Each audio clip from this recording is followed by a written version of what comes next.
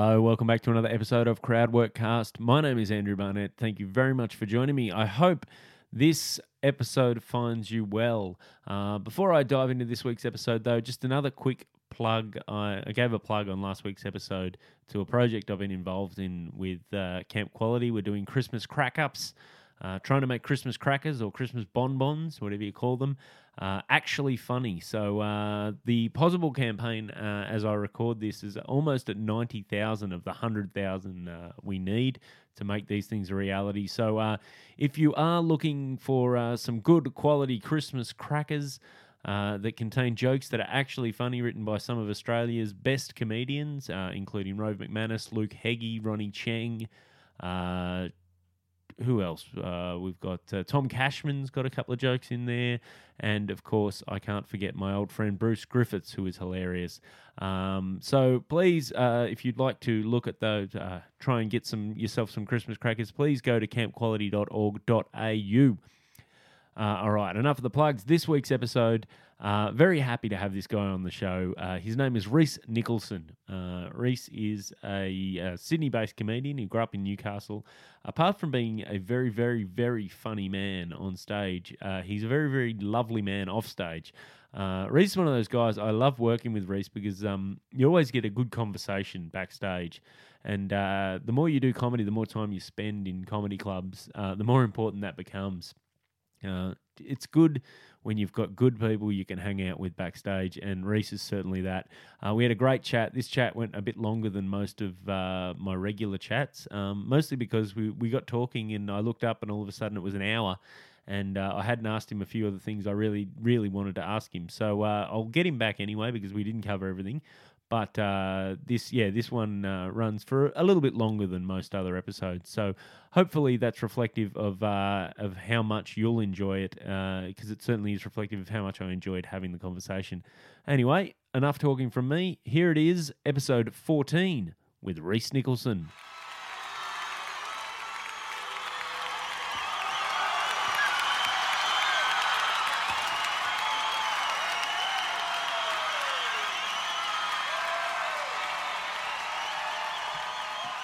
All right, new episode. G'day, buddy. What's your name?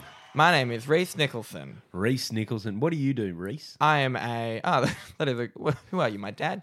I am a comedian, I guess. I still feel very uncomfortable saying that, but I have no other job, so I guess it's what I've painted, the corner I've painted myself into. Of all people who feel uncomfortable saying that, like, I wouldn't... Like, I don't, not that I don't believe that you feel uncomfortable saying it, more that I don't think you should feel uncomfortable saying it, because you've been a stand-up comedian in terms of that has been your sole job for quite a few years now. Yeah, I like 2 or 3, like that. Yeah, I worked at a theatre for a long time, and that was kind of but the more I was able to just cut away. Like, I still have an employment number at that theatre. Oh, really? If it all goes to shit, I'm straight back in there. Yeah, but it just feels uncomfortable. I still write on the airport form. I still write writer, because for some reason it sounds, even though I'm not, if I have to write an article or something, it takes me about 2 weeks. But for some reason, writer, and I tell Uber drivers I work in retail. Really? Because it's less questions. You know, like if I say I'm a comedian, they're going to have and then I feel like now I've got to tell them about being a comedian when it's like, whereas if I say retail, I have a whole backstory. I work at a place called, what was it? I think it was called Crazy Horse. And I live, depending on how drunk I am, it's in Surrey Hills. Yeah. And depending on how I think there might actually be a place called Crazy Horse, but I think it was in like Potts Point or something. But I think I made it up or maybe not. But I think there was a strip club in Adelaide called Crazy Horse. I'd imagine that. Yeah. Maybe you've misheard horse. Yeah. But yeah, I'd lie a lot because I don't want to have to answer questions because I think I'm a bit of a fraud. Oh, wow. Yeah, I don't know, because you're working with you at the Comedy Store, whenever you're booked to headline, your instructions to me as the MC are always, please do not call me the headliner. Well, because it gives like a indication of, there's a big difference between headliner and the last thing. Do you know what I mean? Like I'm happy to be the last thing because it's just like Your no matter how it self-esteem goes. is through the roof. Oh yeah, I love myself. Well, in some ways I am hugely arrogant, and then in other ways, I'll bitch about someone's back to no end. But that's probably more lower self-esteem things. But headliner gives this like intent, and I'm 26. No one that goes to the Comedy Store, like a headliner means like I'm going to tell you things, and you're going to learn, and no one wants to. People are happy to accept a 26-year-old who is on last and might have an okay skill set as a comedian. A headliner is more like, yeah, I know better than you. Yeah, I suppose that's one way of looking at it. I do think though, like when I see you on stage, I don't think of you as necessarily this is a 26-year-old guy who's basically laying down. You've got a very unique perspective. Yeah.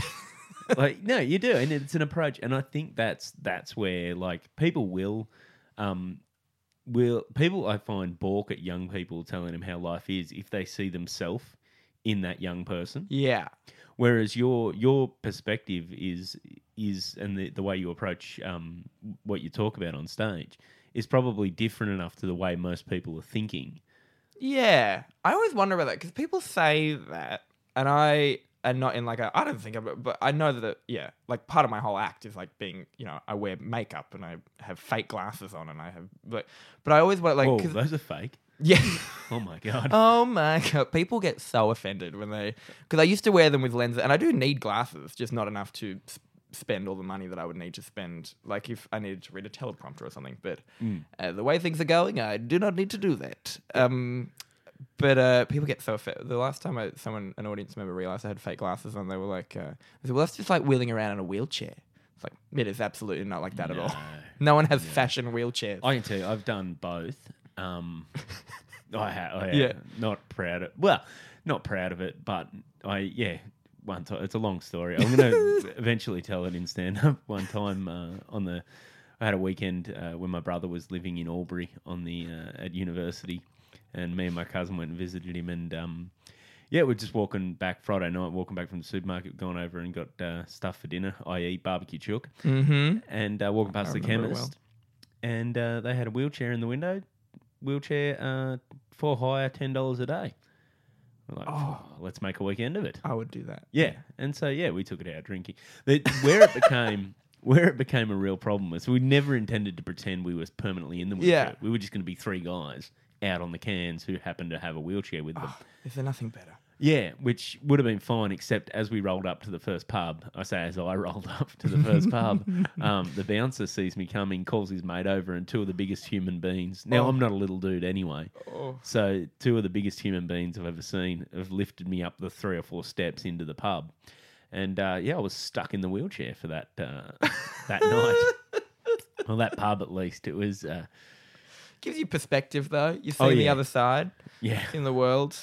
We had to leave by the time I needed to go to the bathroom because there was no way I was trying to manage that in a wheelchair. I'm sorry, I've derailed the conversation. No, it's fine. That's very fun. Like because I was obsessed with when I was a kid. Like I've always been obsessed with kind of, not grotesque isn't the right word, but things like walking frames and like as props, and this sounds terrible. This is a really horrible thing for an able-bodied person to say, but do you know what I mean? Like using them as costumes and props and stuff. When I was in, the same thing. Like my high school had a wheelchair that they used for plays and stuff, and I used to love like being an eccentric billionaire with a blanket over me in the wheelchair. Like there's something about because it automatically sets up this whole backstory for someone.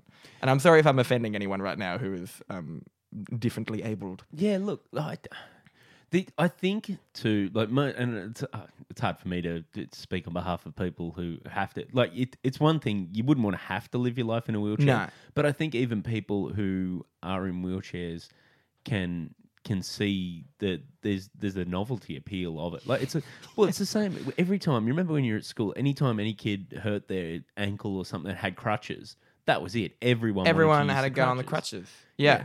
It's like there's something about it. Because I'm obsessed with Amy Sedaris.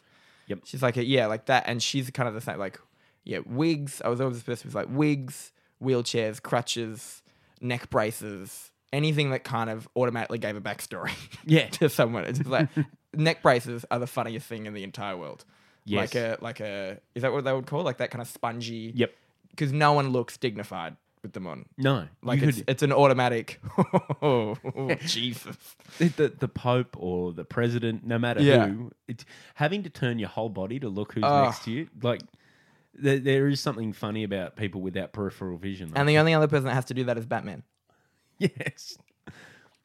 Which is, as a superhero, you got to think that's a fairly large vulnerability too for Batman. That's what I always thought. Like I never quite got Batman. I don't know. I know people have very strong views about him, and I don't know why I'm going to this conversation, but come with me. Yeah. Yeah, he just to me seemed like privilege. As someone who grew up poor, he was Plain. like, he had to like, he didn't really have to work for his like, he doesn't even really make them. No. Alfred makes them. Alfred orders them. He's obviously a genius and stuff, and a horrible thing happened in his life as well. But like, I see him as like a figurehead for white privilege. Wow, I've never thought of him in those terms, but it's interesting because I've just recently rewatched the Batman Begins. Yeah. With because my oldest boy started to get into it, and I think he was a day off sick or whatever. So that afternoon we sat down, we put it on, and when the Bat Roller, that car, right, the first car in that movie. Yeah. Right, The Tumbler or something? Whatever yeah, it's the called, Tumbler, right. It's basically he's painted black a prototype of a design that was Wayne Enterprises were trying to sell to defence contractors. Yeah. Surely when that hits the street, there was more than one person working on that project. Yeah. You know what I mean? Like it wasn't just Morgan Freeman down there building a giant car. Exactly. And I've got to imagine if they're building a prototype, they're trying to sell it. So there's guys who, from Department of Defence, Yeah. who are going, hey, that's that Wayne Enterprises. Like, surely Yeah. you've Actually, got to... that guy's build is almost exactly the same as that eccentric billionaire. And Yeah. it's always coming from that side of town where the only thing that's on that side of town is Wayne Manor. Like, it's just all these... And by the end of it, there's so many people actually... Yeah. I like those movies. I find it very very convenient. Whereas most other superheroes have had their superpower thrust upon them and they automatically kind of go, oh, I have a sense of justice. I'm going to do something about it now. He's just kind of like, no, I'm sad. I'm going to scare people. Yeah. Have you seen Suicide Squad? No. See, he plays into that. So he's one of the... So Suicide Squad, without spoilers, basically they round up, and it's the setup. It's all of the movie. nut jobs, right? Yeah, they're rounding up all the bad, the worst of the worst villains, and they're going to try and use them in case there's another Superman type alien who's not as noble as Superman. Yeah. You want someone Bizarro Superman, perhaps. Yeah, so you want a gang of villains and who you can use they're able to combat that. The problem being is they all get caught, and they all get caught pretty much by Batman. Yeah. You've already got Batman, who's defeated at this point Superman. Yeah. What do you? I don't get it. Yeah. Why don't just? And there's always this mistrust of Batman as well. It's like, and all superheroes. I mean, I guess you would mistrust everyone, and that's kind of what the whole. I never even finished Batman vs Superman. Oh, really? I was watching it on a plane. And I was kind of like, I think I probably got drunk and. Wow, now that's a review. I couldn't finish this on when a I was plane. watching like, it on a plane. Usually movies, I watch shitty movies and bawl my eyes out on a plane for some reason. Oh, really? I don't know. I'm not a crier at all. And they've done studies into this. Like, people just cry on planes. Just something happens where you just get really... Especially if you're upgraded, you just cry at happiness. Yeah. But I always... And it probably has to do with white wine intake as well. But I end up getting, like... I watch, like, a dumb movie. Like, a really stupid emotion... Like, I watched Saving Mr. Banks or something. And it's just emotionally manipulative. And it's just Tom Hanks chain smoking the whole time. And the music...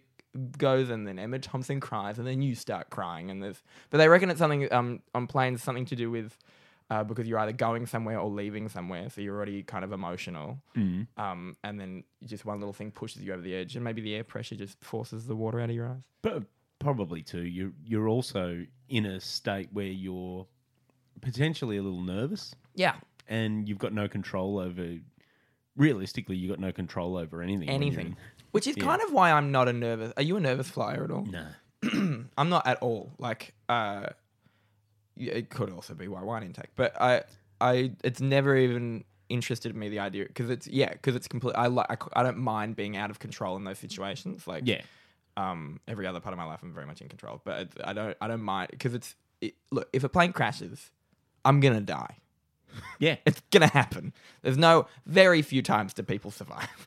So whereas I found out, I did a cruise ship not long ago, and we were in really rough seas, and I found out I'm mortally terrified of open water. Oh, really? I had no idea that I was. But if you think about it, like drowning, like ship goes down, and it was those big Sydney storms, and there was like 12-meter swell. Oh, God. And they're big ships, but they're still like, you could hear, and there's just those ship noises like that. Yeah. And so I'm laying in bed, and it's swaying, and we were trying to like walk down the corridors and bashing on the side of the walls and stuff. Like, it was terrifying. And I was just laying awake, just thinking, I'm gonna wake up. And I started having like stress dreams about waking up, and there was water in the room, or like I just kept waking up. Terrifying. And they have these big silver doors in cruise ships that if water starts to come in, the big silver doors like just start shutting, and they can never be opened again. So if you get trapped behind there. Oh, wow. Yeah. Yeah, I'd probably be more nervous in that situation. What would save my nerves in that situation would be I would be violently ill. And You got something else. It's good to have something else to focus on. yeah, and when I don't know about you, but when I get violently ill, like that, like I get that throat, death would be sweet relief. Yeah. I'd be like, yeah, let's end this. Let's get this done. Yeah, I've been. I remember I had food poisoning when I've had food poisoning twice in my life, and just that I remember like being on the toilet and vomiting at the same time, and just being like there is no God. Like, this is proof to me that there is no God, because no one would put anyone through this. That's for eating a bad hamburger from a 7-Eleven. That's where I'm like, with euthanasia. That's one of my problems with it. It's like, because I've had hangovers and I've had gastro. Yeah. Where if 6 hours into my 24-hour bug, you said to me, we can end this, I'd be like, yes, take me out. Because when you are that ill too, I don't know about you, but I can't imagine ever feeling normal again. Nah. Like, I just have no. It's like greening out, or like I remember I don't really do drugs very much, but when I was younger, and like taking a pill and it being kind of a dodgy pill, and just being kind of like, oh, I want this to stop. and it would have only been 10 minutes. And you're trapped. Yeah. And you're like, this is, and that's how I feel. Because I've started to get the hangovers now as well. Like the hangover. But you know what I mean? Like, you are 26. Yeah. But like I used to be able to just drink, and also I drink gin, so it's not a very hangover kind of drink. But and my boyfriend is 2 years older than me, and which isn't very long, but in this time of our lives, it kind of is, in that he's like the canary down the mine for me. Yeah. Of, when I was 24 and he was 26, he started to get hangovers, and I was like, oh my God, that's never going to happen to me. I'll never die. And then in the last kind of 6 months, if I have one glass of wine too many, it's like 2 days. Or like at least a day of just like, no, don't look at me.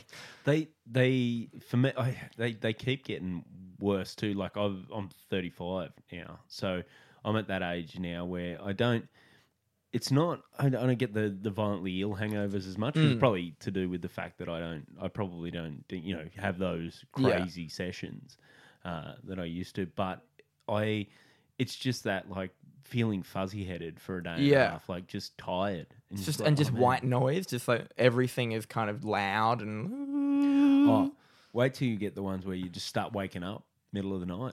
Great. Just like, good news. Go to bed drunk. You think, oh, this is going to be great. You're going to sleep it off. And just like 2 a.m, just bam, you're awake. Guess what? You need water because your mouth's dry. And then you're going to lie here and think about life's decisions. I'm not built for, I used to, when you're younger and you want to be built for partying, because it's like what, and I'm like, yeah, I'd and I've never been comfortable ever in in those situations. But I'd always just like, yeah, go to a gay, because I moved to Sydney when I was like 18 and wanted to be like part of the Sydney gay kind of. And it's terrible out there. If you don't wear like a V-neck shirt and spike your hair or whatever, like it's fucking awful. I just was at the back of a room drinking gin and tonics in a 3-piece suit while there's like doof music going. Yeah, I was never a club guy. I can't anywhere where, because my thing is I'm not a good enough dancer and just strikingly handsome enough with the confidence to go up and just attract a girl on the dance floor. Yeah, and my only real weapon in that picking up scenario was being able to talk. Me too. Yeah, and saying horrible things about. I'd be like, just point out everything that was wrong with the room and like just say horrible things about people just out of earshot. And for some reason, that is charming to people. But yeah, it's the same thing. Like you want almost like a. This sounds so wanky, but like just sit in like a nice wine bar and and just I can charm you that way, but I can't charm you with my ironic dancing and lip syncing to things. Yeah, because I got one ironic move that'll make you smile, but after that, I'm like, where do I go from here? And now I'm stuck. I don't like dancing because I've never liked dancing because you see some people they've lost themselves in a song and it looks great. Yeah. If I lose myself in a song, I look like I have some sort of like issue going on in my life. I've always got that one little bit that's very self-conscious, that's very aware. I can be drunk ass, but I'm just very aware. Dancing like everyone's watching. Yes. Yeah. Yeah. That saying's ridiculous, by the way. Yeah. I used to talk about that on stage. It's like dance like no one's watching. Unless people are watching, in that case, don't dance. Yeah. I live my entire life as if everyone's watching. Yeah. I think like everything I do. To be honest, that's probably a good way to do it. Because it does hold you accountable to some. Like you caught the train out here. Like the amount of times I've been on that train and there's people just living life like no one's watching. And it's like they're sprawled across a crowded train. They're sprawled across 3 seats with their feet up on the window sleeping. It's like, I just feel like someone's looking at you at all times. Listen, there's other people. They exist. People are affected by things. Yeah. I don't care what Nike says. It's not your world. We're all just living in it. Don't do it. Yeah, don't do it. Don't do it. Exactly. Don't do it. Oh, no. I think that's self-consciousness in a measured dose. I think is pretty. Oh, it's healthy. Healthy. Also, see, this is where the like I don't know about I grew up Catholic, right? And I get sick of hearing about like people talk about, oh yeah, I'm Catholic, so the guilt. And people talk about Catholic guilt or whatever. To be honest, a little bit of guilt. If you do something fucked, you should feel guilty about it. Guilt is what makes because my show that I'm attempting to write at the moment is about shame and guilt, or it seems to be like, it wasn't intended to be, but when I start writing and then I look at everything I've written so far and go, oh, this is mostly shame based. Yeah, but I think guilt is like a very healthy thing to have, because without it, there'd just be murders or just like constant, bad things happening. Guilt is the only thing holding us together, I think, for the most part. Guilt and shame. Guilt and shame, like and you don't want to be entirely guilt and shame based. No, but then you'd work at a women's magazine. But I think a healthy dose is good for people. Guilt and shame is why we both have pants on right now. Guilt and shame is why we are not still shit. I've become obsessed with this, and this is not a bit at all. But about like when we started being like, there would have been a point when we were like animals and we would be shitting. You'd just be standing there and just start shitting. And I wonder when the guilt and shame about shitting started. Like, at what point did we first of all start doing it away from everyone, and then suddenly doors got involved, and then suddenly, you know what I mean? Like, yeah. Well, that's is it a 1,000-year thing, or is it like a 200-year thing, or is it like?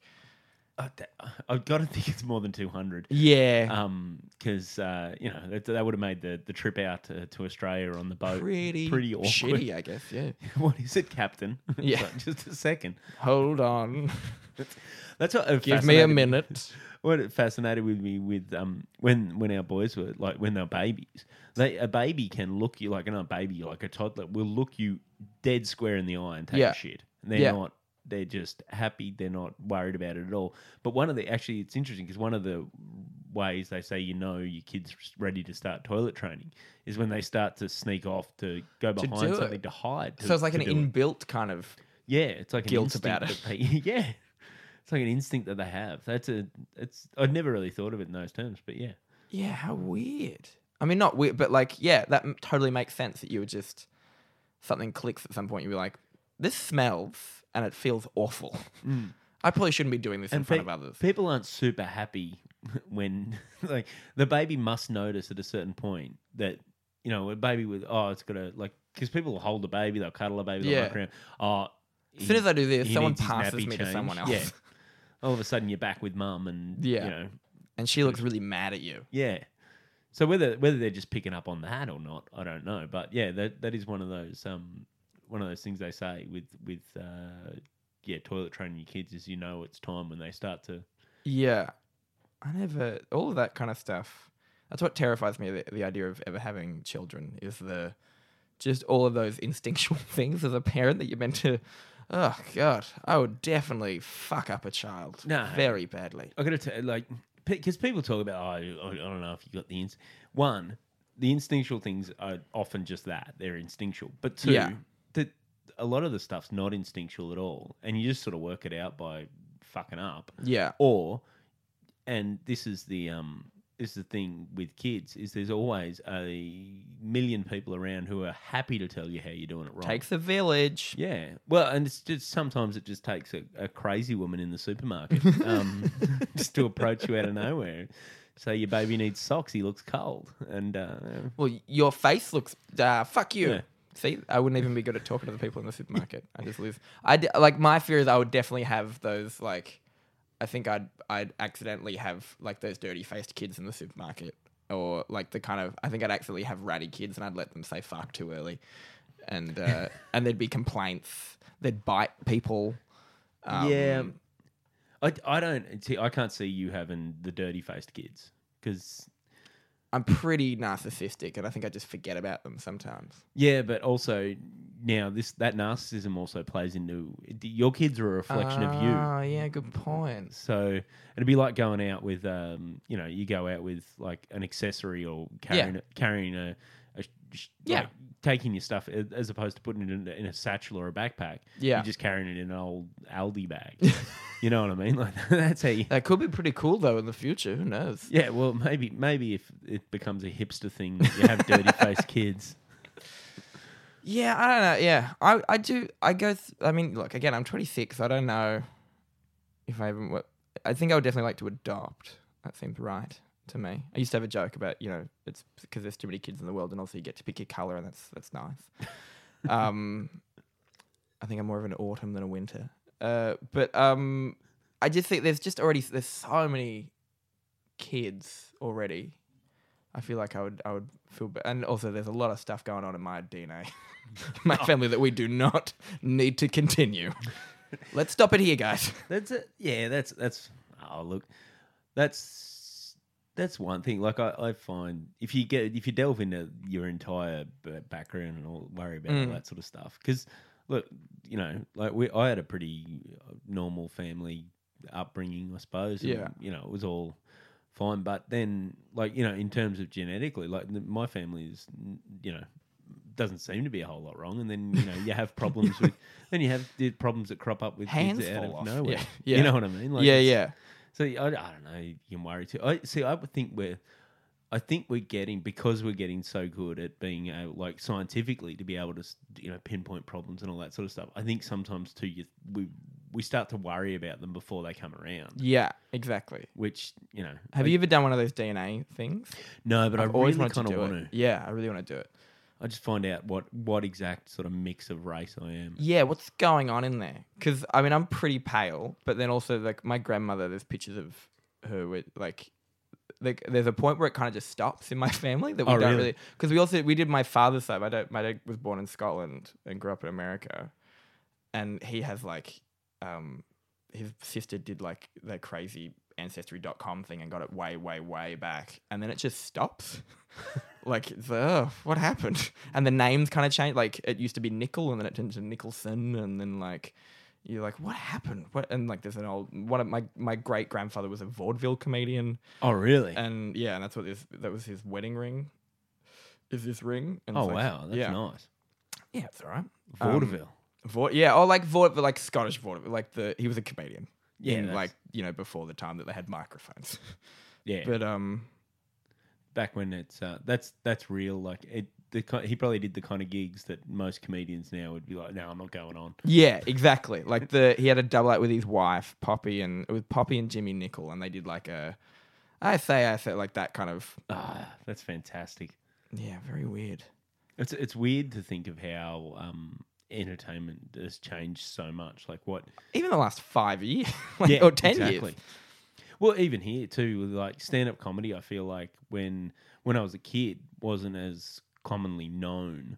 No, we're And- definitely in a boom at the moment. Yeah, which is TikTok. yeah, which is worrying, isn't it?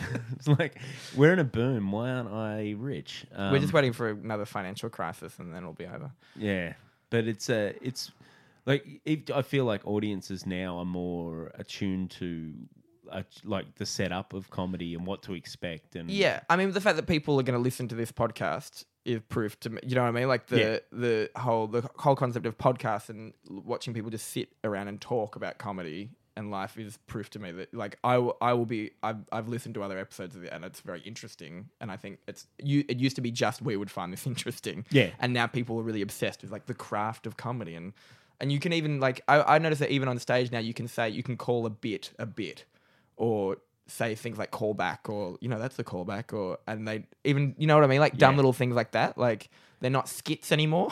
The public doesn't know them as skits. That's what I love when you get someone who's not comedy savvy, like, you know, family members or whatever. Oh, you're still doing your comedy skits? How are they little going? comedy skits. What's your backup? There was a guy, there's a friend of the family. Not really a friend of the family anymore.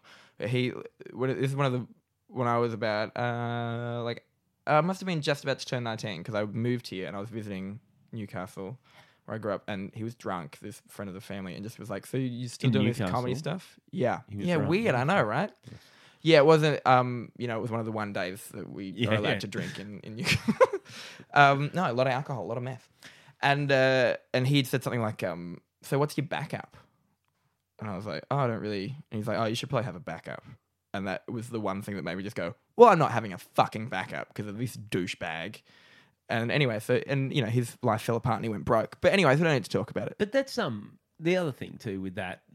That's an older school attitude. Like that comes from probably from a time when people used to just have one job and keep it for life. Yeah, like that was, and it is to a level, and he did that one of those types of jobs as well. Like he was, and it was quite a good. Like he worked as he worked in like the like services, like ambulance-y kind of situation. And so it was like great guy, but also just couldn't even see the concept that maybe, you know, you can move, which I think in my generation is a very move around type of thing. Like it's not, you go to uni and you like, I would imagine most people at my school didn't go to uni.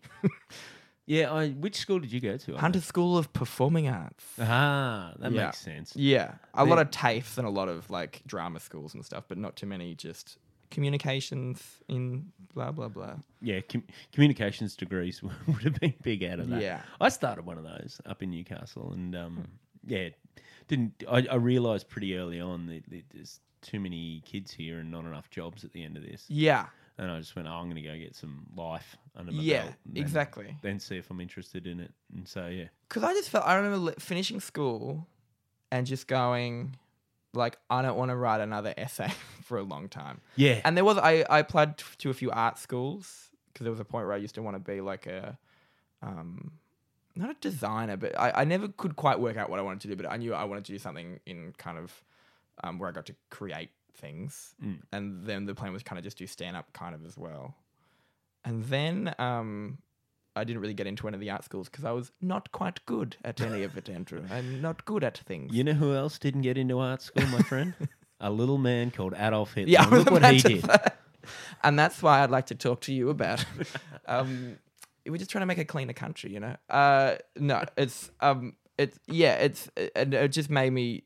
I just knew I didn't want to. I raised $5,000, which, by the way, if you want to move to another city, raise way more than $5,000.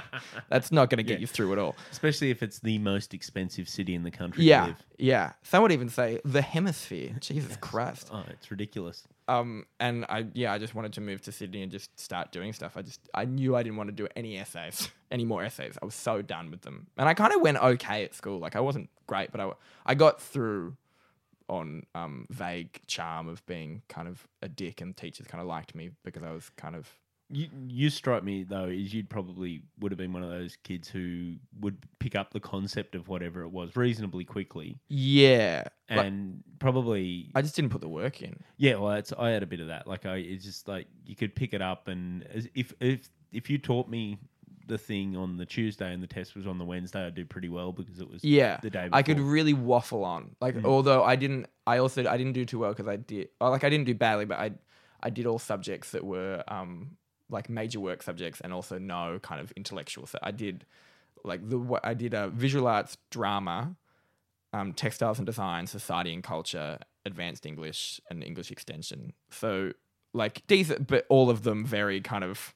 Like society and culture, I got like a 98% in or something. And then I'm just thinking, I did society and culture. I did. Mm-hmm. What was your PIP on, your personal interest? It was project? about. It was called "Comedy is All About the Timing," and it was about the change in stand-up comedy. So there was already like writing, and I've still got it somewhere. I'm quite proud of it. It's like really? It's the only time I've ever written like a thesis. Nice. About something, and it was about whether attitudes, whether society has changed. Whether comedy changes for society or society changes because of comedy. And I use kind of examples of like, like satire changing the scape, like something like SNL changing a political scape, or did that. And like the role of women in comedy used to be the joke. And now it was kind of around the time that Hitchens had just written that article about how women weren't funny. I don't know. Like it's still pretty vague, but it went all right. I'm just realizing how recent you were in high school compared to me. That's interesting. So what do you like? So how do you feel that like on that? Because I've been thinking a lot about and I read an article. I wish I could attribute it to the person, but about how stand-ups in some ways have become the new public intellectuals. Yeah, and how that's probably not what stand-up should be aiming to do. No.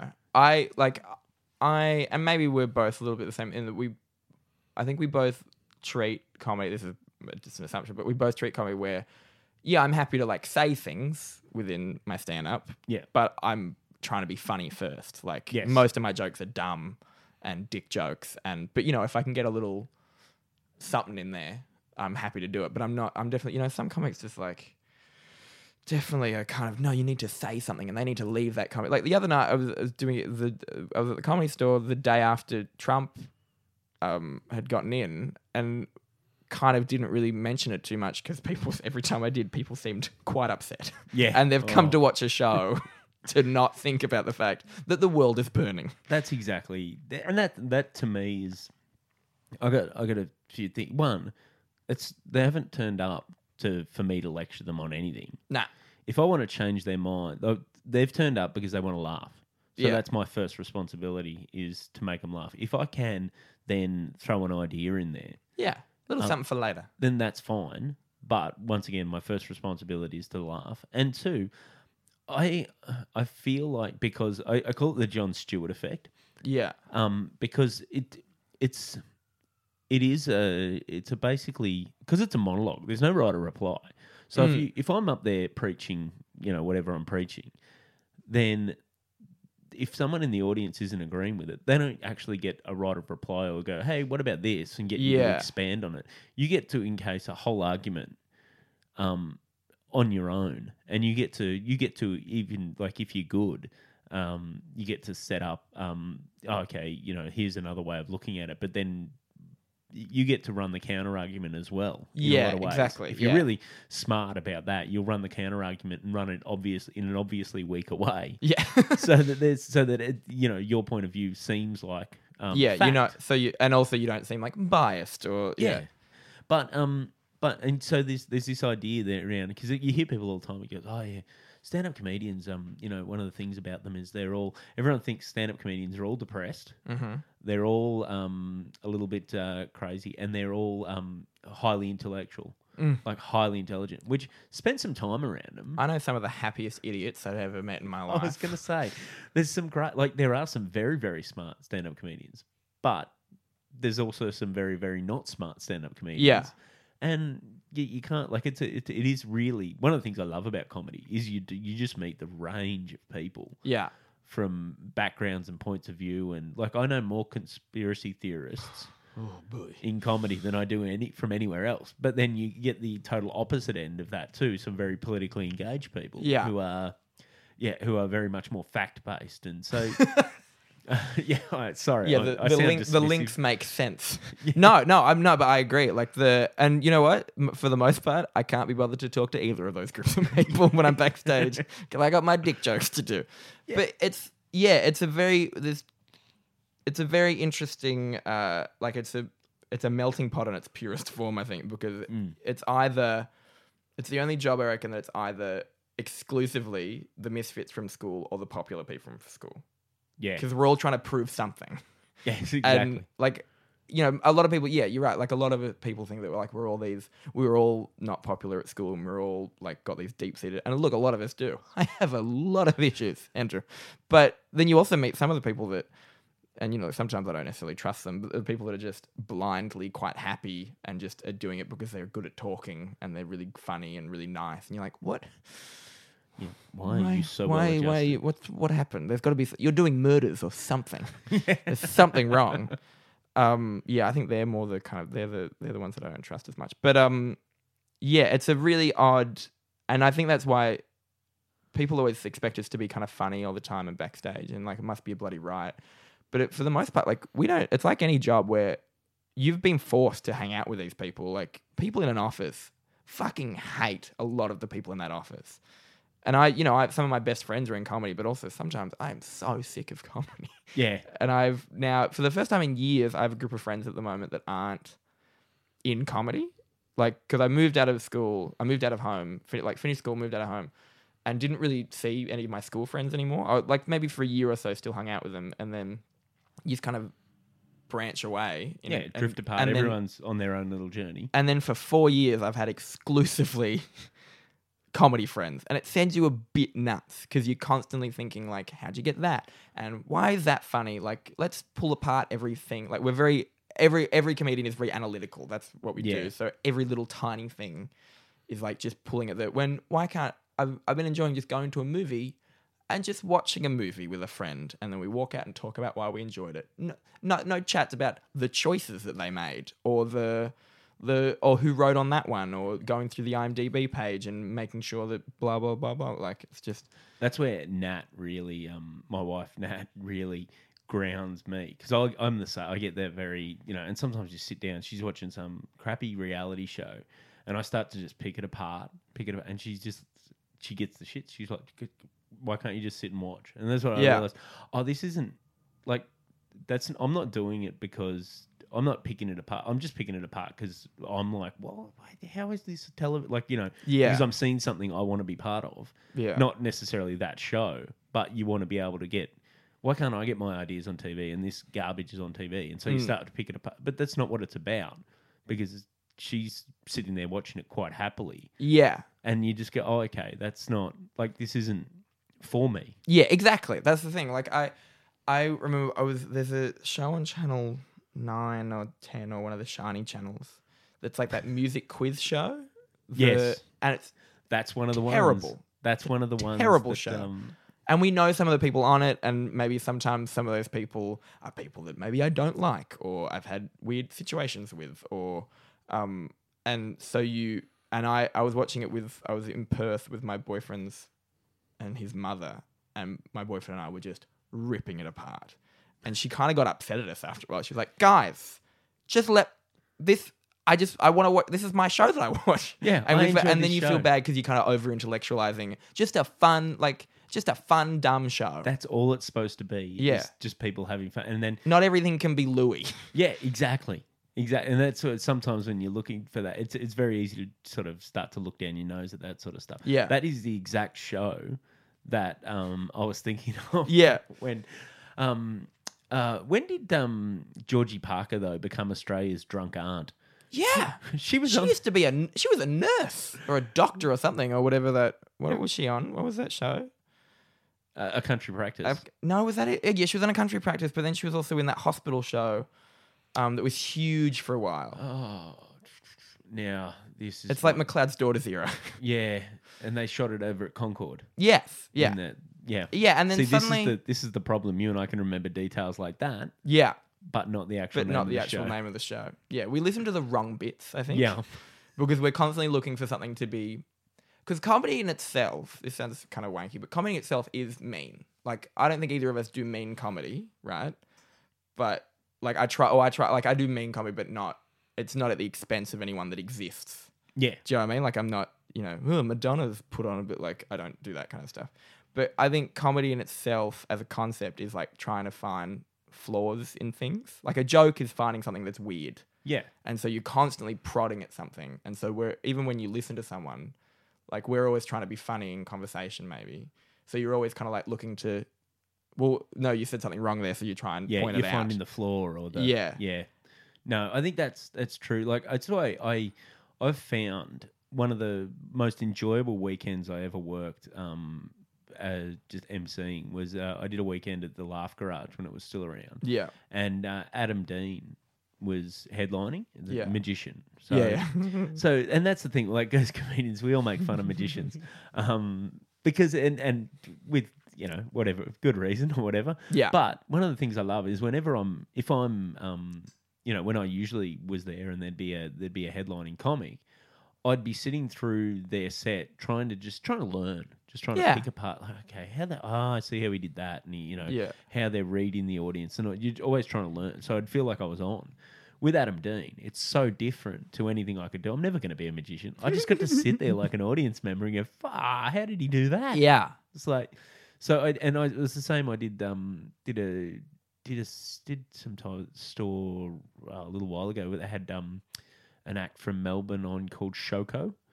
She's a Japanese. Oh, yeah. She was telling me she used to be like a performance artist type thing, and she'd do these puppets, and Yeah. it's that exact same thing where it's so different far. to anything I'd ever try, and I was just able to detach and just enjoy it as an audience member. Yeah. And it's like, because I find I laugh the hardest at things that are something I don't do. Like Sam Campbell to me is one of the funniest things, even when it's not going well. Is one of the funniest things in the world to me because it's so far from what I do, and I have I watch Sam Campbell the way that I watch a magician. Yeah, I'm like, the same. It's How are you? I have don't no understand how you've thought of this. yeah, You've gaffer taped like a dog throwing a ball throwing thing with an orange. Like I don't, but it's so dumb and funny, and it's the same as like say the Pajama Men or like just things that are so far away from me that I just like you watch it like a baby having keys jangled in front of you. yeah. It's something completely different to And I actually can laugh at those things, whereas when I'm just watching stand up, I'm kind of like, oh yeah, oh, it's a good bit. no, I get that. Oh yeah, oh no, yeah, it would be cool if you did that. Yeah, Yeah. that's a good. Oh yeah, good. And bit. I'm constantly thinking about my own act and thinking like, oh, maybe if I did something kind of like, and you stop watching and you stop listening. It's like that. James Smith, his classic is he just goes, very funny.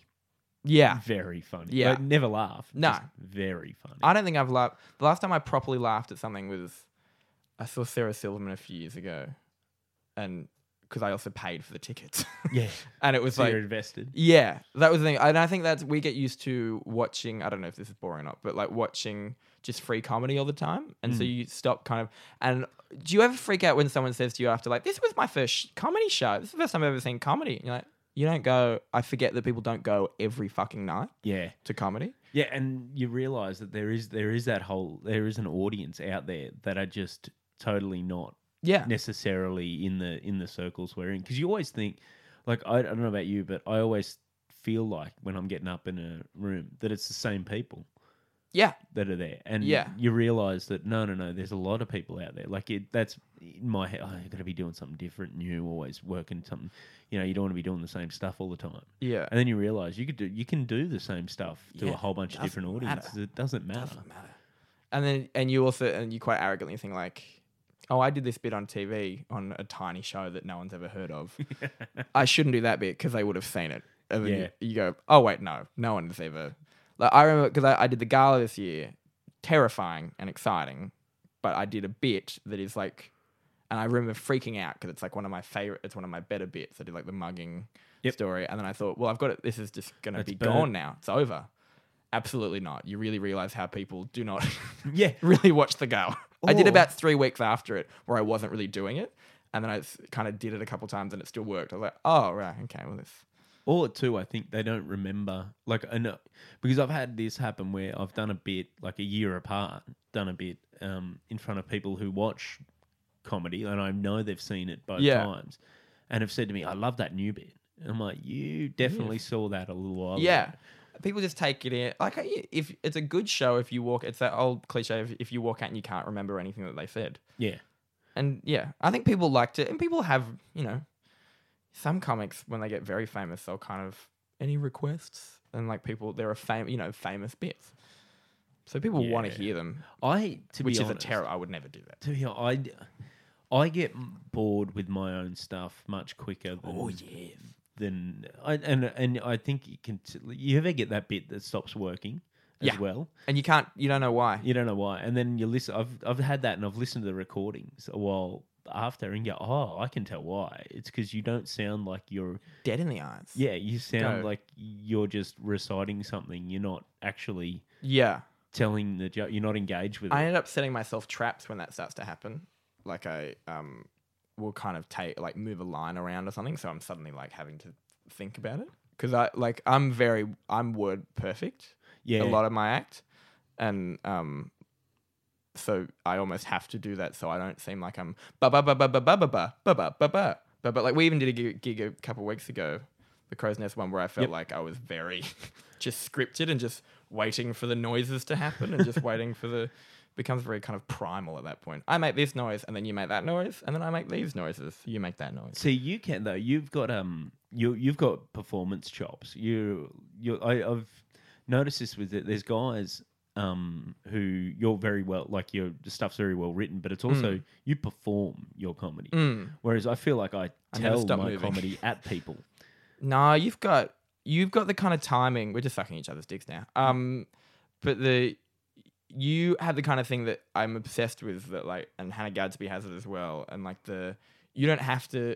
I feel like I have to be constantly moving and shouting, and then doing quiet noises, and then making weird noises to like make a room. But you can stand there and like do your jokes and perform, like you perform, and kill a room the same way that I can kill a room by constantly moving. Like they're just two different things, but it's also. It's less. I feel like I need bells and whistles. I don't know. I feel like I don't. I'm obsessed. My obsession at the moment is I want to have gears. And this came out. Mick Meredith. I remember talking to him one time. He just got off a cruise ship. He was telling me how old he said, "Oh, it's just all old ladies." I said, "Oh, how'd that go?" He goes, "Oh, don't worry, Barney. I've got gears." And I was like, that was the perfect way of summing it up. And Mick Meredith. That is exactly what he's got. Like he can kill any room. Yeah.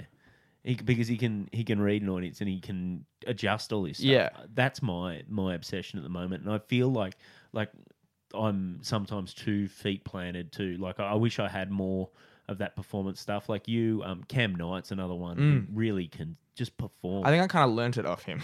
Really? Yeah, probably. Because when I first started at the Comedy Store when I was like 18, and I really wanted to be Sarah Silverman. Very far away from what I do now. But like... But I used to just stand there, and I used to embroid swear words on like collared shirts, and I used to wear skinny black jeans on stage, and like had huge fucking hair, and then and just would say just really horrific. Like I had a bunch of like AIDS jokes and like just really horrific, angry. And he kind of just by watching him and growing up in that kind of for the next 2 years in there, just watching him just learn how to do a joke. Yeah. It doesn't need to be kind of like, and then I killed him. Like, just that kind of And I was homeschooled, like just the classic open micer kind of bullshit. Yeah, And he- classic open mic and pull back and reveal Yeah. structure. Cam kind of taught me to like joke. Like it's not just one punchline. It's like you can in 5 minutes you can pack like 50 punchlines in there if you want. Like just bang, bang, bang, bang, bang. Never stop. But him and weirdly Dave Eastgate as well. Both good performance comedy. Yeah, That's what I loved. Because you and I have worked together most commonly at the Comedy Store. yeah. But I think I said to you at one time we did the casino together. Oh boy, yes. It was no, it was one of the first times I got to actually watch you from the front because at Yeah, the Comedy right. Store you sit out the back and I'm usually hosting, so I'm just watching on that tiny little monitor. Yeah. I don't get to go out, and you don't get the full nuance of the performance. Yeah. And so I love it. And You say a lot, like, because I was emceeing this weekend and you find yourself just saying, sounded great to Yeah. everyone. yeah, Oh, that was great. Oh, it sounded great. yeah. Oh, gee, they liked you. Yeah. Gee, they Yeah. they killed Yeah. that bit, and you hope they know which bit you're talking about. Yeah. It's like, Yeah, exactly. But that's and it's the same with Cam and Dave. Like there's guys I love, and Dave Williams is another one. Mm-hmm. I love when I can work with them and actually sit with the audience and watch the whole show. Yeah, and learn how, yeah. Because I feel like with a guy like Bruce Griffiths, for example, and we're going pretty niche into comedy Yeah. stuff right now, Google. I just realised. But Bruce is a one-liner guy, stands there. So I can feel like I can be backstage just sort of listening to Bruce and get the same kind of performance. thing, yeah. Whereas there are guys too. And that's what I kind of just want to be able to, like I said, develop the gear where I perform a little more. Yeah. But the other thing you notice is, do you find it funny when you see people doing stuff that's not naturally them because they feel like they've got to? It took do me years to kind of work out what I do and be what I kind of in the suit and the glasses, like it. But it took me years to work out, and I think it takes everyone years. Yeah, you when you learn to write things that you think are funny as opposed to what you think the audience will find funny coming out of you. Yeah. Like, I've noticed lately, like I talk about influential comedians. Sam Campbell you mentioned before, with Yeah. his silly stuff. He's probably the guy I think who's most influential over the current crop of open mic comics. yes. You see a lot of them will flip into a couple of Yeah. Kind of mannerism type things. Yeah. He's kind of there, and he has no idea, but he's kind of their leader. Yeah. And they have... he has no idea that he's doing this for these people, but Yeah. And it's done out of they enjoy what he's doing. Like Yeah. that's it's a massive compliment in a way. yeah, But I feel like if more of them had kids, they'd probably be trying to mimic me. But no, but it's just interesting to see who does influence the comedian. yeah, but I think it's any time that someone comes through and does something like Different. not so different, Yeah. not just a little bit different, but just like what, and you always know. You look at the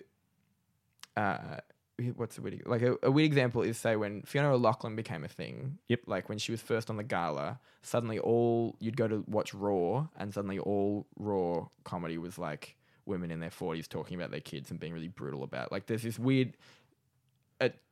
Whoever hit, because it becomes when someone's new in the zeitgeist, it becomes attainable for open micers, and so you're like, oh fuck, I should start talking about that. I should be way more brutal. And like the amount of I remember when Dimitri Martin became a thing, the amount of open mic that was guys being weird with a guitar and just saying, acerbic one-liners over the top of a guitar. It's like, oh wow, Dimitri Martin has no idea how much money he made for Muso's Corner in just all the music stores. Anyways, So who would you like? You basically, so you moved to Sydney and straight into comedy. How did you start in comedy? not very well. I started. Yeah, I did Raw comedy, which is a great thing, and people should do it. But I did it 3 times. Like I did it the first time. I did Class Clowns first when I was like 15, and Sam Simmons came to Newcastle and was like the mentor for the day. And this is before he was still working as a zookeeper. Oh wow. And he said over the course of the day, like, oh, I'm maybe starting to do some stuff with Triple J. So it was just about before he kind of turned into Sam really Simmons. turned into. And he was really nice to me. So he's the first person to ever see me do stand up ever. And he was just really good. And then I got to the state final of Class Clowns. And just before I walked out on stage, Sam said, if you don't, because he was hosting that one as well, said, if you don't fuck this up, you've got it. And then apparently I fucked it up because I did not get it.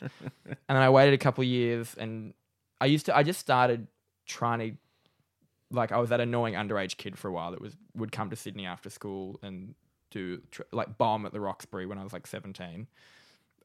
Do 5 minutes, die in the ass, like hardcore bomb, get back on the train. You'd catch the train down. Yeah, I don't know what my parents were thinking. Like, my parents are very supportive and like very responsible adults. I don't know what they were thinking. Just literally like, okay, so after school I'm gonna get on the train. I guess they were just happy I wasn't, because I wasn't a troubled child. I was naughty, but I wasn't like I was disruptive in class and stuff. But I was never gonna be the kid that they found a crack pipe in the bag or something. Like, I was very bookish isn't the right word, but I was boring but rude.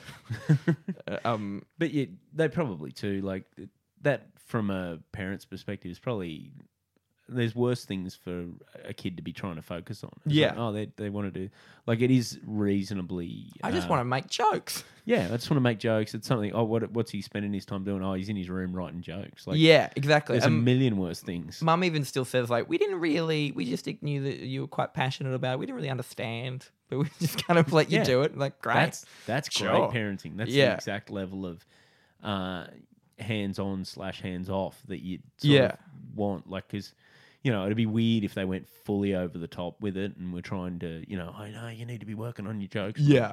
And then, you know, Like stage mumming. Yeah, Stage mumming stand up. that'd be amazing. Yeah. Smile. Look sadder. But I did that, and then I did Raw, and I auditioned for it 3 times, and then on the last time I got through to the final, and then just kind of went to Melbourne Comedy Festival for the first time, and was just, like, because you get flown there and you do and so kind of but I'd been gigging for the last 2 years, but very poorly, to no response. And the Ori, this club in like comedy room started in Newcastle, and I used to be kind of the resident MC there for a bit, and was very bad.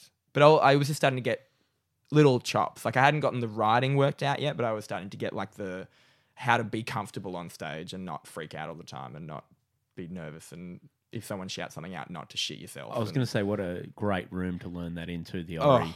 And that would have been back when because it got very comedy savvy for a little while. When I first started doing it there, it wasn't comedy savvy. No. It was still the occasional blow up because they turned the footy off. People would be mad. I was on stage there once. And I went through a lot of weird. There was you know when you think about choices that you made very early on, you're like, why was I doing that? Like, there was a night where I had like a fur coat on for some reason, just decided to wear that on stage for some reason. And always very, very strange costume choices for me in the early days. But it did teach me to be, it almost to my detriment at first, because it taught me to be really aggressive. Mm. And I was so, you know, when the Ori first started, there was a night where a winning football team came in chanting, and I had to like go for 2 for 2 with them, like, and just shouting back and forth. And it taught me to be really vile, kind of. And so when I moved to Sydney, suddenly I was saying cunt all the time and like on stage, and I was really violent on stage and really rude and crude and awful. But that's that goes back to learning those gears. Like, yeah, exactly. There are people probably who've been around, you know, quite a number of years there now that, you know, we probably both worked with. Yeah, that wouldn't necessarily have that gear in that. Like, if that football team were. Oh yeah, and it can still. It's come out of me since. Like, as in, I don't really do it anymore. I'm quite different on like very different on stage now. But if something kicks off, I can. Yeah, you've got the ability to. It comes out of me like a snake. But I did that, and I just knew, like, I just met people in Melbourne, and I knew that I just wanted to keep going back to Melbourne Comedy Festival. And I used to me and my friend Ella, who was a comic at the time, we were both the same age and just wanted to kind of get into it, and just we would go every year on a week trip and we'll go and just watch stand up. And then I moved to Sydney and just started to try and I just gave myself no fallback. Yeah. I saved $5,000 from the burger shop that I was working at. Found a house and just. But then I got lucky in that I got a job at the Enmore Theatre because the people that run the Comedy Store, I was starting doing jokes about how broke I was, and so they said, "What, do you want a job?" And then they kept getting me work because I was very bad at my job at Enmore. So like I just would be like, well, the filing would be done better if I was doing less of this and more stand up. And so they kind of they supported me for a while. Oh, that's great. That's Yeah. You're a regular at the store. Yeah. and And I was a big old mess back then, like drinking way too much, and partly because of the Comedy Store because it was free booze. And I was 19, just moved to a new city, and suddenly I'm on the bill with like Hannah Gadsby and you know. But there was like one of my first nights at the store, I'd passed out on the couch backstage, and I woke up to Hannah Gadsby like trying to like, "Are you okay?" And so that was like a weird moment of like, oh my God, it's Hannah. And also, oh no, this is embarrassing. This isn't the way we wanted to meet. But they put up like there was a few of us that they clearly saw, like, oh, they want to do this. Like, you know, when you open mic is that they clearly want it and they're working hard at it. Yeah. And then there's also the ones that are just like, oh, I just turn up and I don't try. And there was a few of us that just wanted to do it, and so they kind of looked after us and put us on when we clearly were not ready. But also they'd gone bankrupt, so they were rebuilding the store itself, like as a concept, and so there was sometimes like 40 people in there. It's probably a case of really good timing for you and them because they've still like either you're still work with them. Yeah. So that's something like they've been willing to invest in you in a very early part of your career, and now they're my managers. Yeah. So it's like it's like the kind of I was very, and I'm happy to say I was very lucky. Like it was, if I'd have moved here, because the Raw finals were on there, and the guy that used to book it, Michael Brown, who kind of is the only reason that I still, in a very strange, vague way, is one of the only reasons that I still lived in Sydney, and like, because the Comedy Store were my first paid gigs, and so just being able to survive. But he met me during Raw, and was when I was like 17, and was like, hey, if ever you move to Sydney, let me know, and we'll put you on at the store. So it meant that we worked it out. I told them, I'm going to move in the next few months.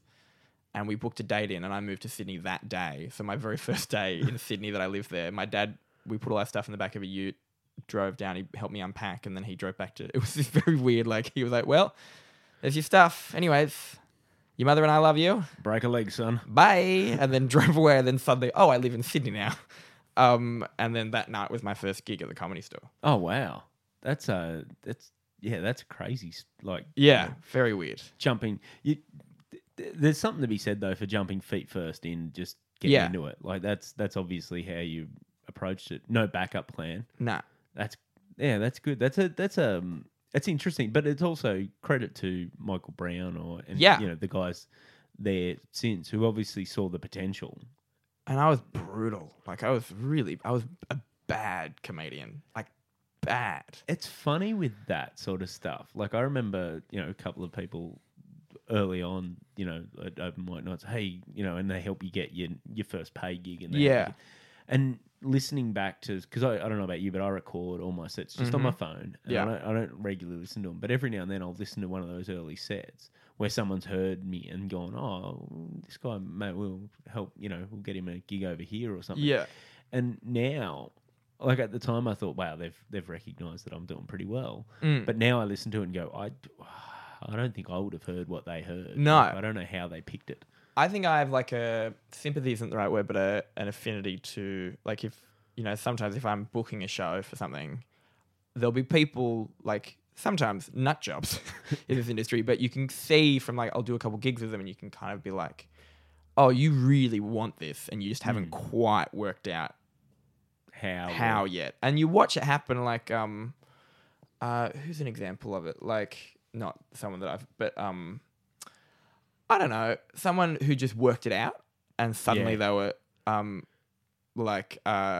Katie Birch was always very good, but then something happened, and then in 6 months she became like incredible. Yes. Like really, like bang. And John Cruikshank, where it just happened.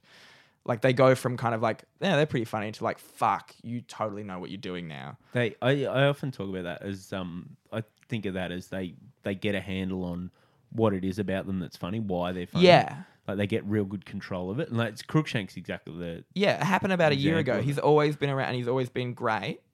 And then something happened. It's I like, don't know yeah, what it is. something happens and then all of a sudden they're another level or 3 up on where they were, and you're Yeah. like, wow, it's weird because it feels like it happened to you. You go, this happened overnight, but you realize like for yourself, that Yeah. it's just all that work there. It just took ages, Yeah. and weeding out and also just taking it sounds weird, but like taking advice. Zoe Coombs, I used to have a bit that was about a 5-minute bit, and it was my closer for like 2 years, about me doing this gig for a bunch of lesbians, and they were it was it's like a really low, and I said cunt a lot in it, and it was like pretty. I remember the bit. Yeah.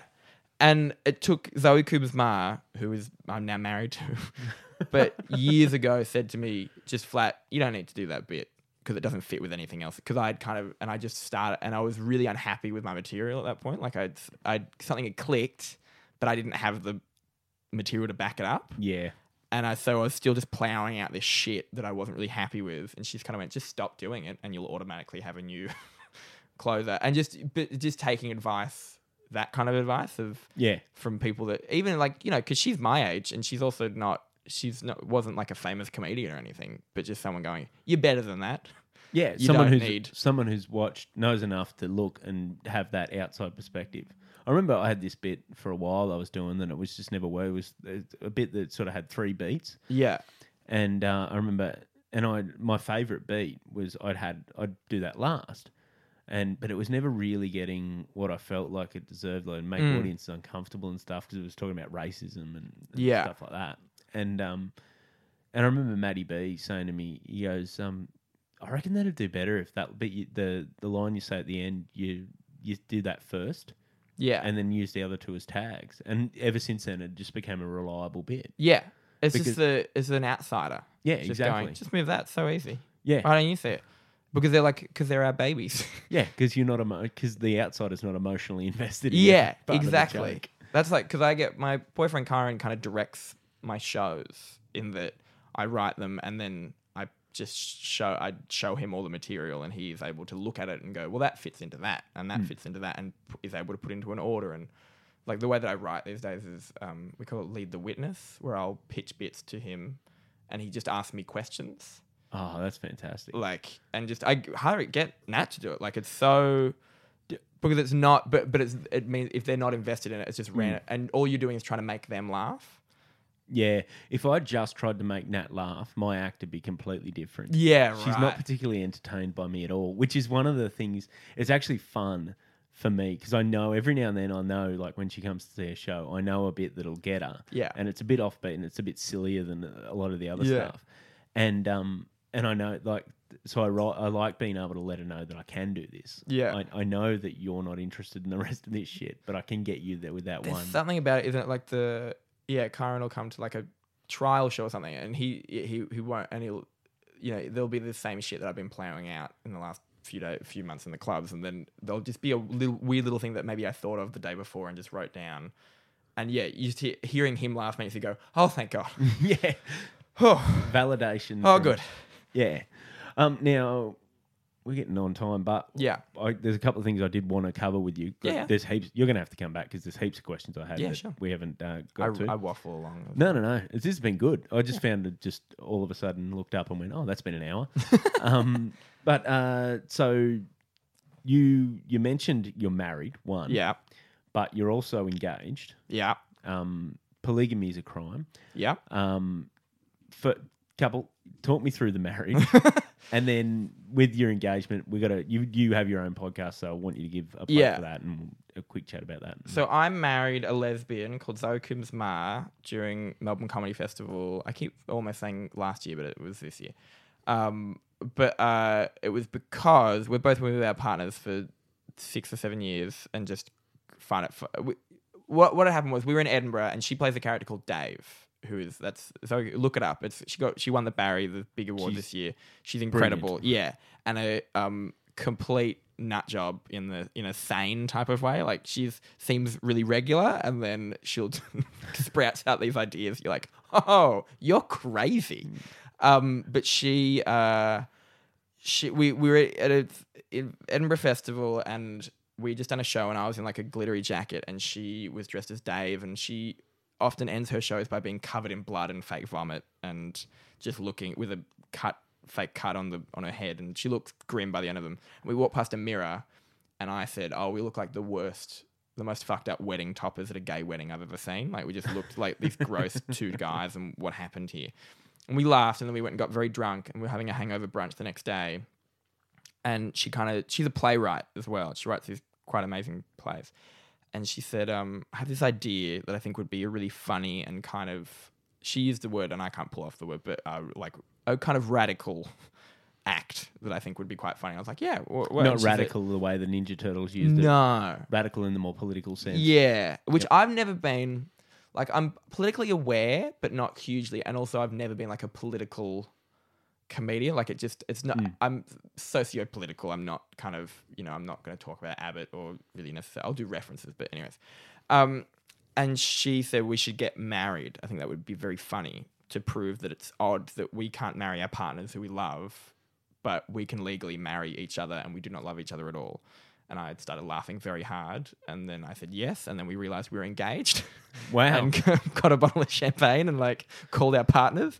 And both Karen and her partner Kate like freaked out in a very odd way. Because not freaked out, but Kate even wrote an article about it for The Guardian. That's Kate Jinks wrote. It's great.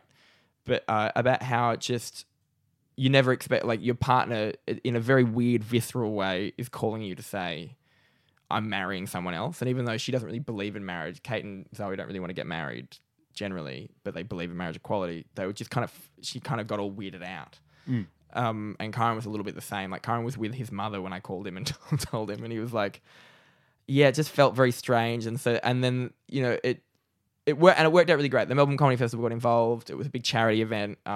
It was in it kicked off more than we thought it would. Like, it was in 4 or 5 major newspapers. We were on the cover of a couple things. Like, it was very odd because we purposely, we didn't tell anyone about it until it was announced. And so there was this thing in the Melbourne Comedy Festival program called The Wedding, and there was no information about it until the last week.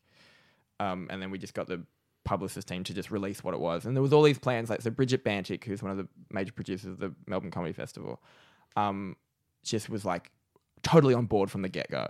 And just went, right, so what we should do, we had 2 meetings in the 6 months leading up to it.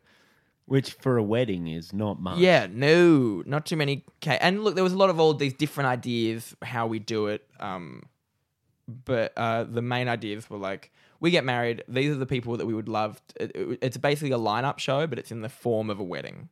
And so we had like Hannah Gadsby host it, and Judith Lucy, Celia Piccola, and Denise Scott were the flower girls. And our parents came, and we had Hot Brown Honeys, who were like this really full-on great queer women of color group, do like this Fight the Power song to open up. So it was, but then also had blood pouring out of our noses. Like, it was part fucked up, part poignant, and we had a choir.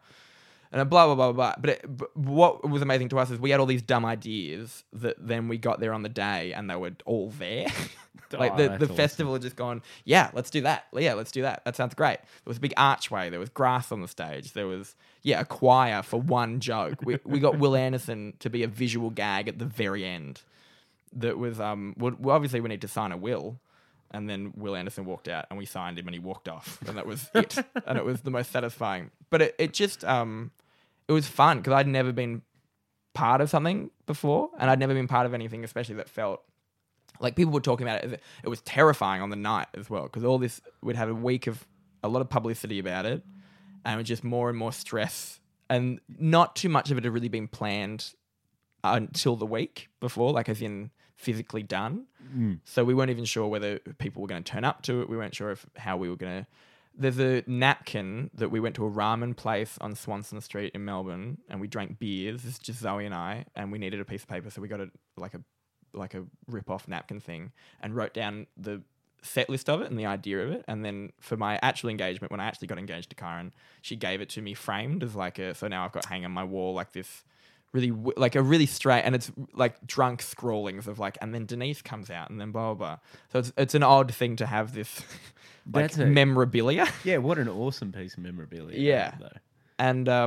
And yeah, so that's cool, and it worked out. We were so stressed backstage though, like so. So it was like a normal wedding. Yeah, but that's what we were saying. It felt like the way, and suddenly, when Judith Lucy thanked us for letting her be part of it, and we were like, "Excuse me," like Yeah. we were just quietly freaking out to ourselves. That's it's interesting the way you describe it. It's like it was a little idea that you guys had over brunch Yeah, that you probably had no idea how important that was to many more people than you. yeah. It's one of those, and I don't think it unto itself was that important. Like, as in, I don't feel like we changed, but the one thing that made us all, because also there was one tiny piece of backlash where another comic, a gay comedian, wrote this big post about how if it should have been an all gay or queer lineup and blah blah blah, and how there was too many straight people involved and blah blah blah. There's a whole bunch of It was a whole thing that got sorted out, and good luck to them in their tiny room at Trades Hall next year. But yeah. Don't take on the Melbourne Comedy Festival. and they It's were mad. competitive They were enough. mad as well. It was nuts.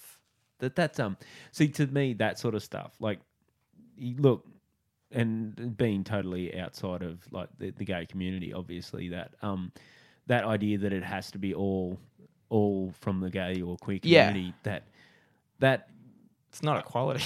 well, that's the Not thing. inclusive. Like the point you're trying to make is about marriage equality, not about about anything else. And that's to me, that like the fact that it shows too, allowing, like, and like you said, and like when you said that Judith Lucy thanked you for allowing her to be part of it, realistically you allowed them to be part of something that's great, that And they're able to show that this isn't more than just the gay community Yeah. that are interested in this. That This was is the everyone. main aim of it as well. It was queer people, which even I don't so much love the word queer, but queer people, and then like allies. Like, it was just, look at it. We're all here. It's not just gay people that want this. Mm. And we even got and then we got a message. We got a few messages of like, "Thank you so much as a gay teenager," blah blah blah. But then there was this one particular one that was like, a guy came to the show, went home, went back to the hotel that he was staying at, called his parents, and came out to them. Like, wasn't wow. out, and then and he said, I went home and kind of was planning the rest of my week of traveling, and I just decided to just call my family and tell them I was gay, because I just felt like it was safe to do it, and blah blah. And so it was just this really like this dumb idea that we thought of in a gross restaurant in Edinburgh suddenly. And look, I personally had very little to do with like, the putting together of it, but Zoe was the brain child of it. Like, she kind of was not the brain. She was the brain of it. Like, she's so incredible and so smart and so funny and knows how nuance works. You were more the muse to her. Yeah, right? or I was the one, like, I was the one that'd say, "Oh, it'd be funny if you vomited in this bit." But that's the way. Like, you were the muse for the whole idea. Yeah. And that's it. It just felt good, and I went home, and I tell you what, it's the happiest I've ever, because we both got nominated for the Barry the week before, and so they used that as well and just being able to be a Barry nominee, and this sounds very wanky. It's the only like self promotion I've ever been happy about, and then being able to be part of this dumb idea that turned out into a big thing was like, oh, I'm actually like doing something. Yeah. It's like really satisfying. I'm not just doing dick jokes. I'm part of something. There's something nice to being part of things that are bigger than you. Yeah, basically. exactly. And that's, I think, It was nice to be a cog. Yeah, that's there's something incredibly satifying when you realise like something you've been doing is part of a much bigger thing, and and you feel like you do feel like you're part of something. And that I remember seeing, I wasn't down in Melbourne, but I remember seeing the post and everything, and it, overwhelmingly positive. And like you said, it was in the major publications. Like, you got really interesting, good coverage. And that was all. And that was like, kudos to the Melbourne Comedy Festival as well for just getting behind it as well. They didn't have. We were worried because they're a government thing. We thought, should they really be like getting behind it? And they just kind of went, nah, fuck it, we'll just do it. Yeah, it's there's nothing wrong with government agencies aiding political Yeah. or making social statements. Yeah. That's kind of what it's always. It's one of the reasons the government Is is it in good? arts. Yeah. Is to be able to say that these are these people making a statement. The government's not endorsing or it's allowing exactly. it's facilitating open conversation with its citizens. Yeah. And it just felt good to be. That's So awesome. good on them for backing us. So now let's go on to now you are engaged Engaged to a man. to the man you actually want to be married to. Yeah. Kyron Wheatley. Kyron, a very, very good guy. Yeah. He's the situation where people, whenever I visit comedians, they go, "Oh, when's Kyron get here?" People like him a lot. He is a great guy. He's the nicest guy, the best guy. And I know we're getting close to time when you've got to run for your train, but quick, you guys have got a podcast. Yes, Run me through. It's called Save the Date. Another situation where I am very little to do with it, but like a major like. Kyron, he's really good at the same thing, like these kind of ideas. And we were, again, at dinner and we were engaged and we can't get married.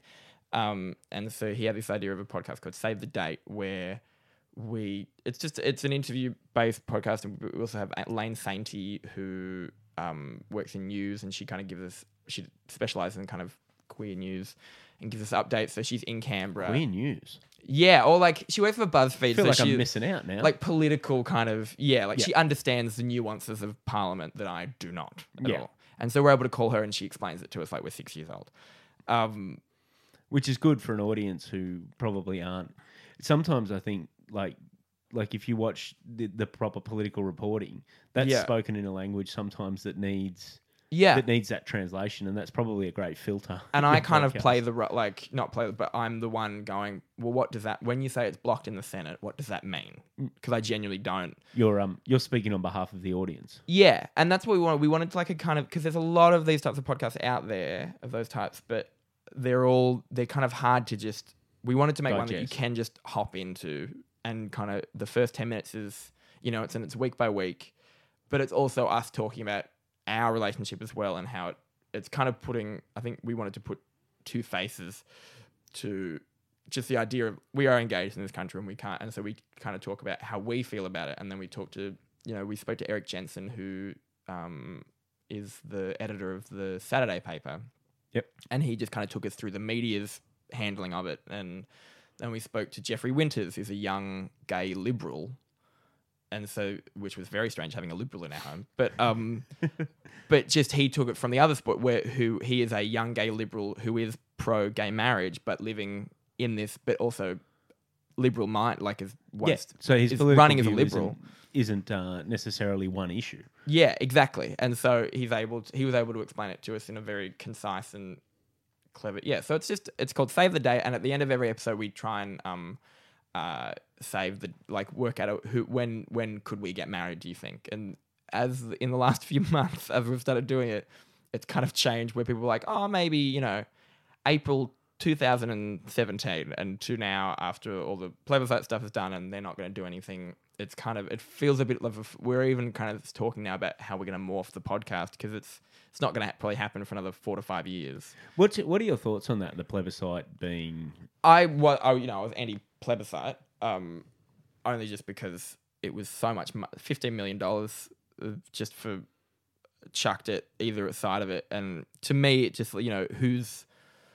One of the things that I asked in the podcast was like, who's looking after what they can spend that money on? Say, because the for the plebiscite could put on the side of a bus, gays are going to steal your children, or like, not that, but you know what I mean? Like, what is hate speech and what is facts, and how are we funding it, and also just it was just an expensive dumb thing when they can just pass it. We know through polling. Although if we've learned anything in the last couple of weeks, that polling doesn't always tell you the right thing.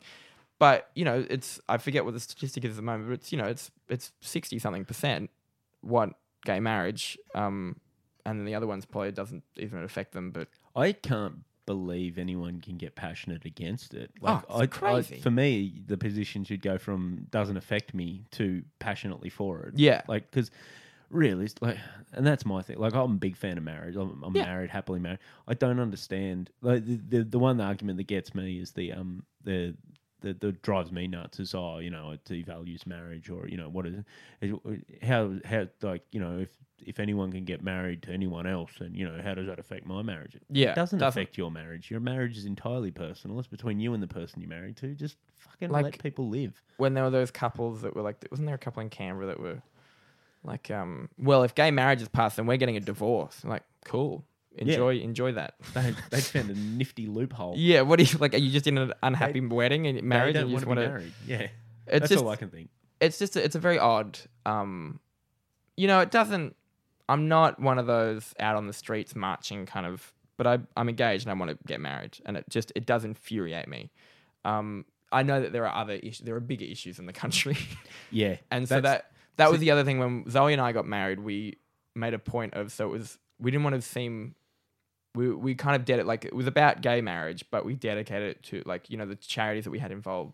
First of all, were Minus 18, who are like this youth queer network that does incredible work for mental illness. Yep. But then we also made a list of all the other charities that we were giving to that were like kidney donation and asylum seekers, and because we were anyone who was waiting in a line, that was our kind of idea. Anybody waiting for something, and so like organs and stuff like that. So I just feel like gay marriage is one of the ones that can come off quite it should be whingy. ticked off pretty easily though. It's an easy okay, because you go, oh, okay, it's not the biggest issue we're facing. Yeah, it isn't the biggest issue that the country's facing, but it's one of the simplest. Yeah, and let's let's just tick it off, move on. The thing about the plebiscite would have been as well. I was lucky enough to grow up in a very supportive family that. When I was 10, I remember my mum quite distinctly telling me, like, if you were gay, then it'd be fine. So I was very lucky. Until then, he's rampantly heterosexual too. Loved a bit of footy. I blame my parents. But if a plebiscite meant that they were giving $7.5 million to be able to legally put on posters that, if, like, say you're a gay teen or a gay kid, and you see on the news someone saying, what you are starting to realize that you should not be allowed to get married, and you are a different part to this society, and it's just it was dangerous. Yeah, to be honest, my main objection with the plebiscite, and this is going to sound a little callous, is my main objection was not around you got to protect the feelings and because part of me thinks like in an open society, that we can't make political decisions based on people's feelings. That's part of it. And I totally understand the damage that it would do, and I'm glad it's not. Because my view to that, my counterpoint to that was, well, all the people like the right-thinking people, we should put our effort into making sure that message gets drowned out. Because my philosophical approach to those sort of things is, and I think this is a much more general approach I have to all these sort of bad ideas, racism, homophobia, all that sort of stuff, is they're ideas, they're bad ideas. Yeah. But you don't beat bad ideas by suppressing bad ideas. You beat bad ideas by better ideas. Totally. And and it becomes self-evident how bad they are. Like, and this is easy for me to say, obviously not grown up in with those as a gay man, but so then I think part of me is like, okay, let's get this in the open and let's have the real dialogue. Yeah, and it becomes so evident so quickly that it's not, that all that stuff is just bullshit. Like we can, gay marriage isn't going to affect anyone exactly other than people who are gay who are gay married. Yeah, yeah. It's just such a silly. I kind of had on the latest episode of a podcast, I kind of had a bit of not a meltdown, but because it's not something that I think about on a daily basis. Like I'm very lucky. I live in, I live in Sydney, in a major city. I'm a white male. Yeah, like I'm okay. I'm fine. And so it's not this. I don't feel constantly put upon. But then the other day, I just had this kind of meltdown on the show of just like, why are we still talking about it? Like I'm purposely like, just do it and let's just fucking move on. That's one of the things that gets me too, is who's living in a world where we think that gay people do not exist and do not exist in the exact same way that heterosexual people think, that do not have relationships where they want to get married. Yeah. They want to look, and like you were talking about Zoe doesn't, they don't necessarily want to get married. Well, but I'm sure they want to be able to make that choice for themselves. Yeah, exactly. It's not a, well, it does, luckily, lucky for us, we don't want to get married anyway. Yeah. That's bullshit. You need to be able to make that choice for yourself. I did the whole thing. That whole drives me nuts. And the idea of the plebiscite, is aside from, like you said, the risks around the campaign, we elect our politicians. That the whole point of our democracy, the way our democracy is, we appoint them to make decisions for us. You sort it out. They're enabled, like they're constitutionally enabled to make that decision. Just do it. Just do it and have the vote. If it doesn't pass, it doesn't pass. We'll come back and do it another time. Yeah. That's where the grassroots work gets out, and you start the campaign and you start to lobby. But there's no point lobbying your MP if they're not allowed to actually have the vote. Exactly. That's the problem. Just fucking do it, you idiots. Anyway, I feel like I've got on a soapbox a little too much, and I do need to let you go so you can get to your train. Yep. Mate, thank you so much for That's coming all right. out. Let's do it again. Yeah, I got to. heaps more questions for you. So, Please. Before we go, plug anything you want to plug.